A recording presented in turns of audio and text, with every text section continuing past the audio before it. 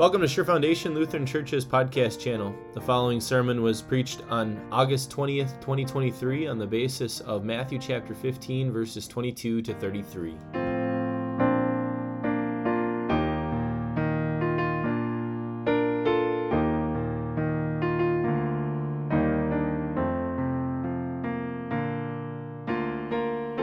Our sermon today from Matthew chapter 15. Leaving that place, Jesus withdrew to the region of Tyre and Sidon. A Canaanite woman from the vicinity came to him, crying out, "Lord, Son of David, have mercy on me. My daughter is demon-possessed and suffering terribly." Jesus did not answer a word. So his disciples came to him and urged him, "Send her away, for she keeps crying out after us." He answered, "I was sent only to the lost sheep of Israel." The woman came and knelt before him. "Lord, help me," she said. He replied, "It is not right to take the children's bread and toss it to the dogs." "Yes, it is, Lord," she said. "Even the dogs eat the crumbs that fall from their master's table." Then Jesus said to her, "Woman, you have great faith. Your request is granted." And her daughter was healed at that moment. This is the gospel of the Lord. Dear brothers and sisters in Christ, last week we had Chrissy's family here, and her grandma was here, and I got to talk to her grandma a bit. Her grandma had retired last year and had moved down to Arizona to spend some time with her brother who was sick.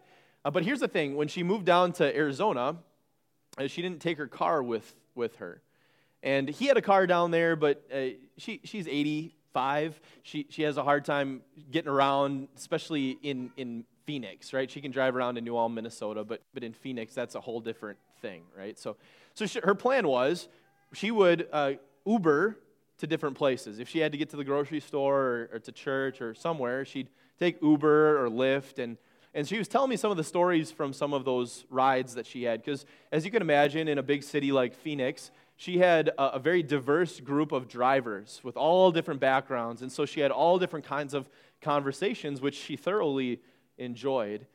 And she's a very courageous woman, and she would ask her drivers some similar questions. Some of the conversations were different, but most of the drivers, she would ask the same questions. She would say, "Are you a Christian?" And if they said yes, she'd ask if they believe in heaven or hell. And if they said yes, she'd ask if they think they're going to heaven.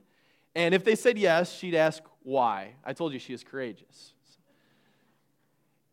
What do you think the answer she got was? She asked, "Why do you think you're going to heaven?" Can you imagine some of the responses she might have got? Some of the drivers said they were going to heaven because they tried to live like Jesus lived. Some of the drivers said that they were going to heaven because they tried to do good in their community. They tried to be kind to people. Other drivers were really honest, and they said, well, they weren't really sure why they were going to heaven, but they hoped that Jesus looked positively on how they chose to live their life. She found this to be a really fun, useful experiment, social experiment, so to speak. But by the end of it, she said she found it to be kind of a sad experiment. A sad experiment because there were so many people who claimed to be Christians, yet said the reason they were going to heaven was because of something they did, or because of their behavior, or because of how they lived their life in some way. Now, if I can be courageous and say something somewhat direct to you, if that's how you answer that question, you're not a Christian.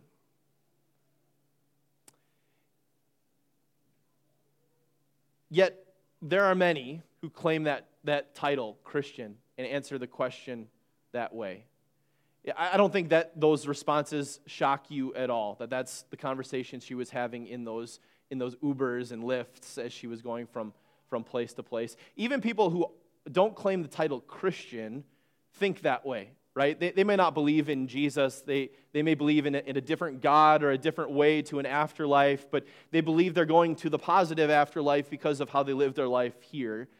They acknowledge that your life here does matter, and the way you live your life here matters, but they believe that that's the basis of going to the good afterlife.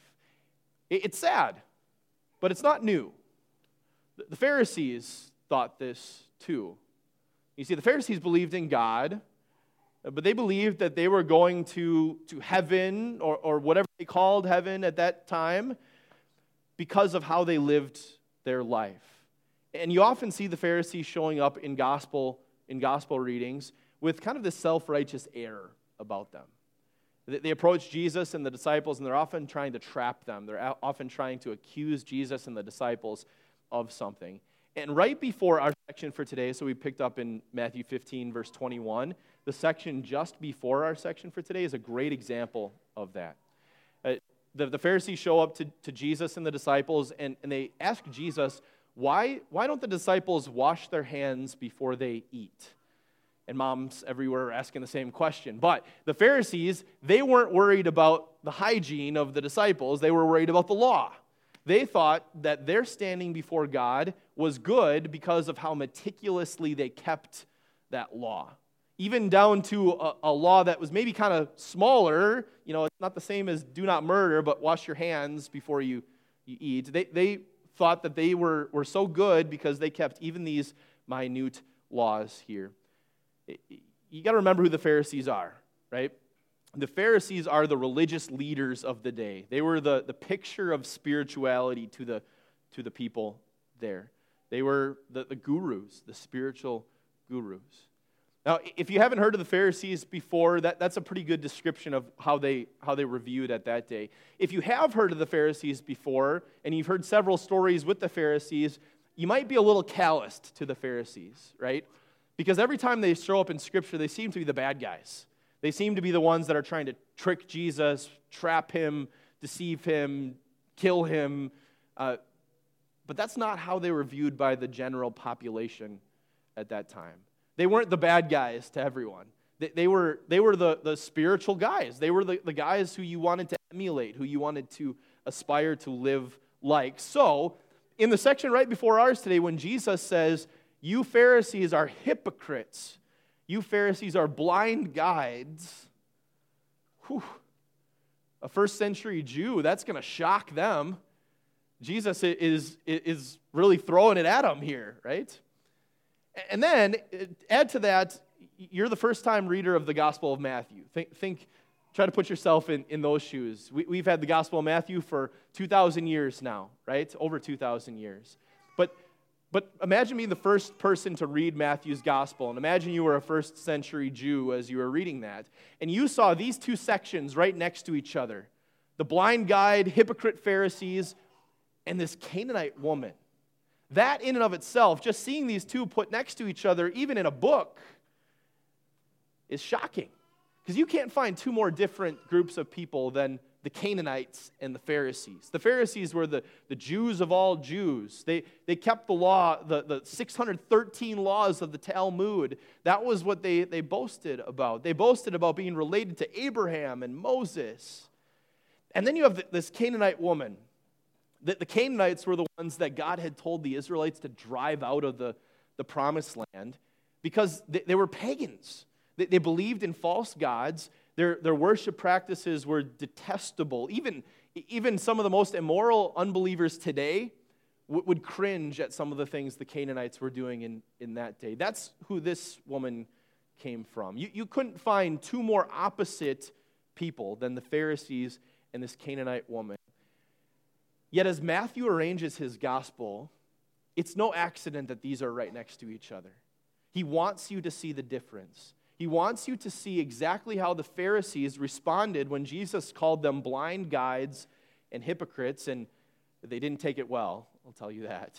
They were offended. It says they were offended at Jesus' words. He wants you to see the difference in that reaction and the difference between them and when the woman was likened to a dog.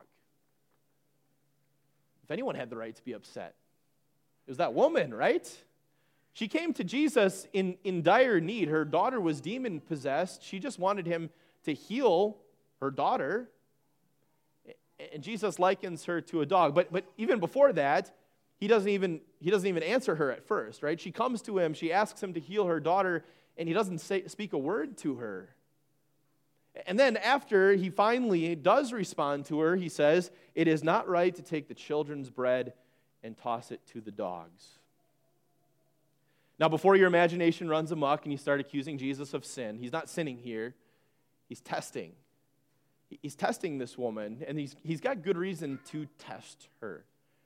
If you look at page 9 of your worship folder here, and you see that section out there, count real quick. How many times did she call him Lord? How many times did she call him Lord in there? 3 times.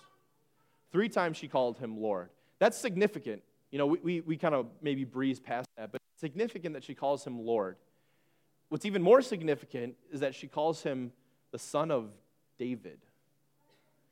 Remember, this is a Gentile woman. She's not Jewish. David was a Jewish king. People that were Jewish, they took there was a lot of significance in being related to David or having some sort of connection to David. But to a Gentile person, that meant nothing, right?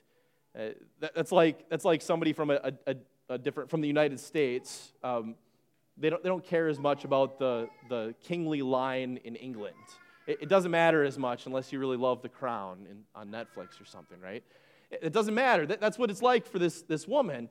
Why should she care that he's the son of David? Why should she care who Jesus' ancestral father is several generations back? And so Jesus is going to test her because he's got to be wondering, is this lady here because she's heard I've done miracles? She's heard I've healed people, and she just wants another magic trick, a quick fix. She wants her daughter healed. Or is she here because she knows who I am? Is she here because she knows that I'm the Son of God, that I'm here to save her from her sins, that I was the one that God promised from long ago? Because there's a difference there, right? Just like there's a difference in the prayers of someone who trusts in God, believes in who he is, and approaches him as a child of their loving Father. There's a difference between somebody like that and somebody who's approaching God in prayer in desperation, hoping that there'll be the quick fix that they need to get out of the jam that they're in. There's a difference there, right? But this woman, she passes the test with flying colors here. She didn't become indignant when Jesus likened her to a dog. She didn't start listing off all the reasons why she deserves to have Jesus do this for her. She doesn't really even bat an eye at what Jesus says. She knows that she doesn't deserve Jesus' help. And kind of with unrivaled humility, she responds to Jesus. And she responds the way she does because she knows, number one, who she is, and number two, who Jesus is. She knows that she was born into sin. And not only that, she continues to sin daily. And it's not just a mistake that she makes every now and again. It's who she is. She's a sinner. And she knows that before God, a sinner doesn't have the right to ask for anything. And that's the same for a first century Canaanite woman as it is for a first century Pharisee, as it is for a 21st century American. You and I, we were born into sin. And it's not just something we do every now and again. It's who we are. We're sinners, deserving God's wrath, unable to do something that's pleasing in God's sight on our own. That's who we are. She also knew who Jesus was. She calls him Lord 3 times and the Son of David, and it's not an accident. She knows that this is the Messiah. She knows that this is God in the flesh, the one who's pure and holy, who hasn't been defiled by sin. And she knows that sin cannot stand in the presence of someone who is holy and blameless and demand things. But she does insist. She doesn't go away. Jesus says it's not right to take the children's bread and toss it to the dogs, but she stays there. She stays there because she knows who she is and because she knows who Jesus is. She knows that she's a sinner, but she knows that Jesus came to seek and to save sinners. And so she insists on his grace. She persists, and she says this, even the dogs eat the crumbs that fall from their master's table. In this woman, you see true spirituality. Matthew put these two together on purpose People thought that it was the Pharisees. He thought the Pharisees were the ones that had the key to what meaningful, true spirituality in this life, but the Pharisees were just blind guides, hypocrites, who were far from the kingdom of God. But in this woman, we see true and real and meaningful spirituality because she knew how badly she needed God's grace, and she trusted that God is a God who gives freely His grace and forgiveness, that He sent His Son to accomplish that grace and forgiveness so that He could give it to her freely. That's the key to true spirituality, even in the 21st century here. To know how badly you need God's grace. To know how rotten of a sinner you are. But to know to what lengths Jesus went to save you from your sins. That woman knew that. And so she took the proper posture before God. She begged, knowing she didn't deserve anything, but knowing that Jesus could give her everything. That's a life of repentance, right? Repentance has two parts. We acknowledge our sins and that we trust that Jesus has forgiven it. A life of repentance is acknowledging that you are a sinner that needs God's grace and that He has given you that grace through Jesus. That's a repentant lifestyle, and the repentant lifestyle is a life of true spirituality that actually means something, that actually gets you somewhere, that actually means something to God. Her faith was great. Jesus commended her. There's not many times in Scripture where Jesus commends someone for their faith being great. And a lot more times than not, it's a Gentile that He's saying that to. He commends her faith, but her faith wasn't great because of something amazing in her, something about her. Her faith was great because it was rooted in Jesus, who was strong to make her faith great.